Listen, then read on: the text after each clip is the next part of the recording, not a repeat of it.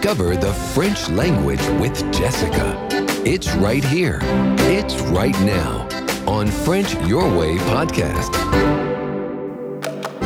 Bonjour à tous, welcome to episode 223 of French Your Way podcast, episode 223.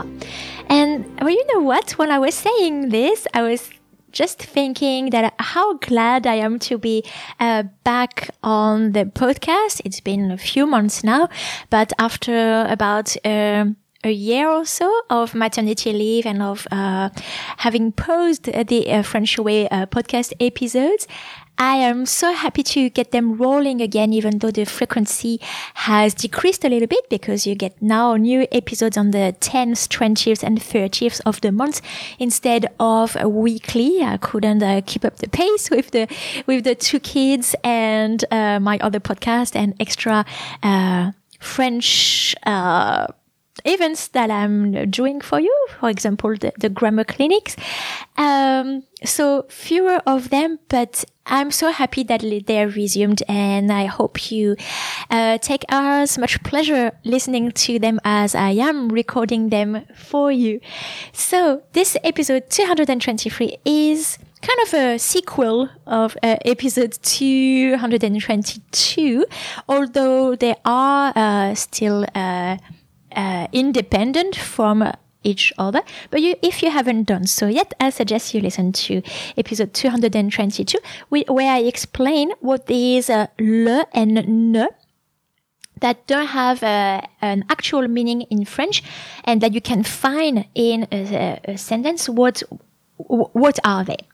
And I'm going to keep illustrating today, giving you some examples of when letters, so not this L and this N, but letters are added to help with French pronunciation, because there are other cases. And I did tell you last time that this le, that is not a direct object or a definite article, is helping with the flow of pronunciation, and is also just a better way of speaking French. It's like more formal French, and it is called le euphonique.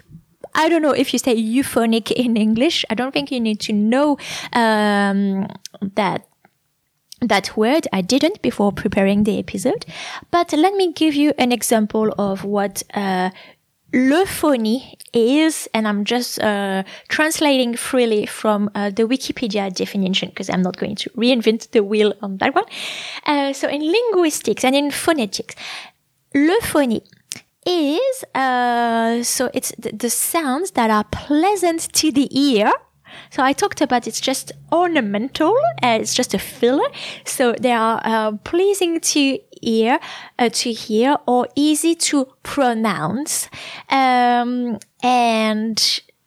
you use them because of the surrounding sounds. For the L, I was explaining that you use it between, for example, e, ou, si, que, qui, and on. So two vowel sounds, basically. Instead of saying éon or quillon, you can say élon or quillon. It's easier to pronounce. So that is also, and by the way, side comment here, I was thinking, and I don't know myself the jargon for everything that is so specific, but I was wondering whether the doubling of the consonant, or putting an accent when you conjugate verbs in ele or verb in et, such as appeler or épeler or acheter or jeter. I talk about it in episode 220 of the podcast, and also in my grammar clinic number 4, for which you can find the link for free on YouTube. I explain why there is a change of spelling, either by doubling the consonant or adding an accent grave in some forms of the verb. I wonder if that alteration is also part of what's called euphony, because it is done to help with the pronunciation. Voilà. So if there's a linguist listening to me at the moment, please let me know. So my examples of extra letters, for example, the letter T added to avoid having two consecutive vowel sounds. You can find in questions. For example, if you want to say, how is she going? How is she? Comment elle va? Comment elle va? Or comment il va? And you know that you can also, there are different ways of asking the same question. You could also invert, like swap the subject pronoun and the verb, and ask comment va-t-elle or comment va-t-il? And so here we add a T sound. So by the way, it's written in the show notes of the episode. So you will have va and then hyphen, the T and hyphen and the il or the L. Because if you use il or L with a verb that ends with a vowel, so va-elle or va-il or even va-on is really quite hard to say, these two vowel sounds. So that's why we add the T sound. Comment va-t-elle? Comment va-t-il? Comment va-t-on? So that's very typical. I'm sure you have seen it. And this is the reason why we do that. So, this is all hyphenized. There's no apostrophe. So just be aware when you write of how to do. I do have an old episode of French Way podcast, which I will also link to in the show notes of the episode 111. Frenchaway podcast. Frenchaway.com.au/podcast 111, episode 111, which is about the 3 ways to ask a question in French. I'm going through these 3 ways with you, and from the easiest one and most casual to the most formal way, which is the inversion of the subject and the verb. So that is where you will find this euphonic T. And this is compulsory, though. It's not like this L apostrophe, which is purely ornamental. This one is compulsory for the pronunciation. Another example is with the expression il y a. So, il is your subject, I is the praise pronoun, and a is your verb. So it means there is or there are, but it's literally it has there. Il y a, if you ask the question by doing the inversion of the subject and the verb, you will have I a il, y a-t-il. So you need to add the T between hyphens as well. So is there, for example, the old movie, but like funny movie, Airplane, the French title of it in French, obviously, is Y a-t-il un pilote dans l'avion? Y a-t-il un pilote dans l'avion? So is there a pilot in the plane?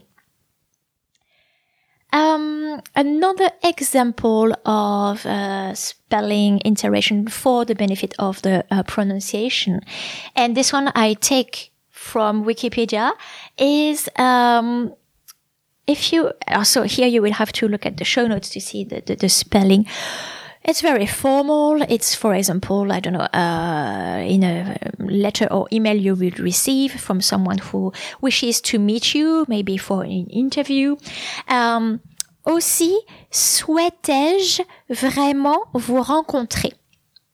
So if I put it in just a normal structure, the subject plus the verb, it would be aussi, je souhaite vraiment vous rencontrer. So therefore thus I truly wish to meet you. Aussi, je souhaite vraiment vous rencontrer.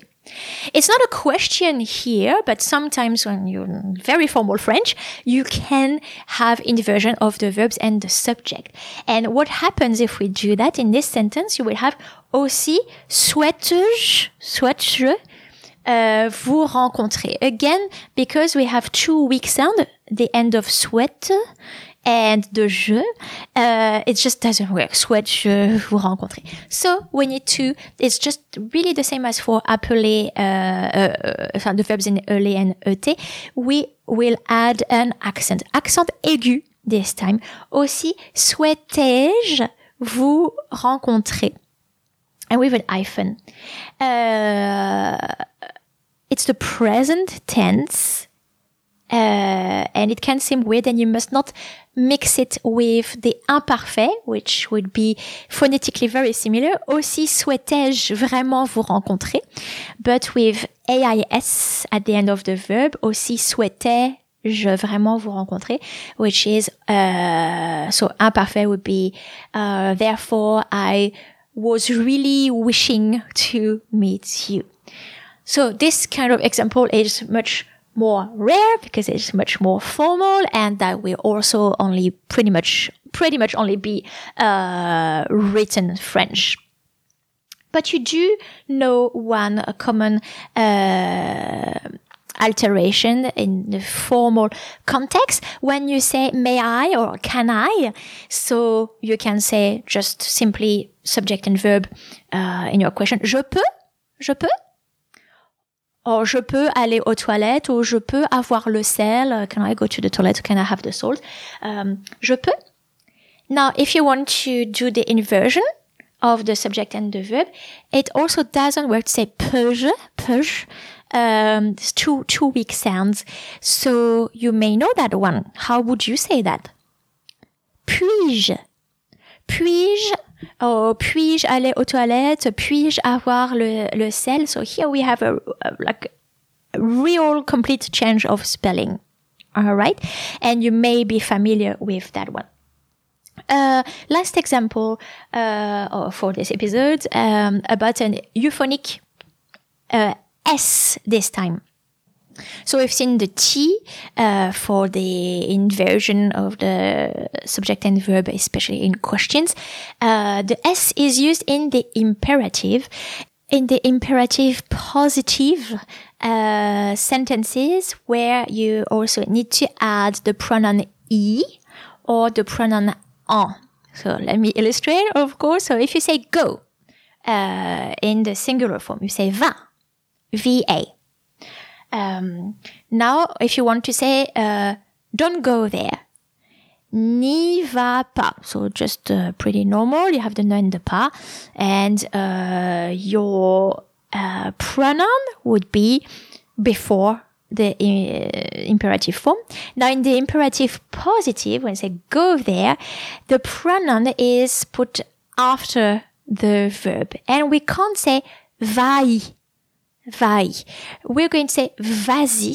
So although va, just va, doesn't have an S in the imperative, in order not to have two vowel sounds side by side, you are going to add an S and an hyphen with the pronoun I.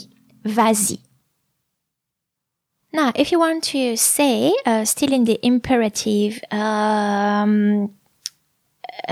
singular, eat some cheese. Say, mange du fromage. So this is another ER verb from the verb, so it's the verb manger, which in the imperative loses its S. That's the normal rule of construction of the imperative for ER verb. So mange du fromage, it's just spelled with an E at the end. But if you want to say eat some, you will say mange-en, because you cannot say mange-en.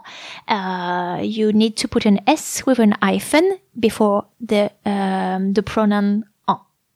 However, if you want to put in negative, then there's no S in n'en mange pas, because the structure of the sentence with the negative form in the imperative is more classic. All right, so that was a lot. I'll let it sink in. Don't hesitate if you have any question or if you want to submit your own question. Jessica@frenchyourway.com.au. And again, check out the links to the episodes mentioned in the show notes. And last thing, I know I'm saying a lot of things actually, but please share the word about my podcast to or with a fellow student, a fellow friend who you think would benefit from it, that would help this person, and that would also help me being found by more people. So it's a win-win situation. Well, thanks a lot, and see you in the next episode of French Your Way podcast.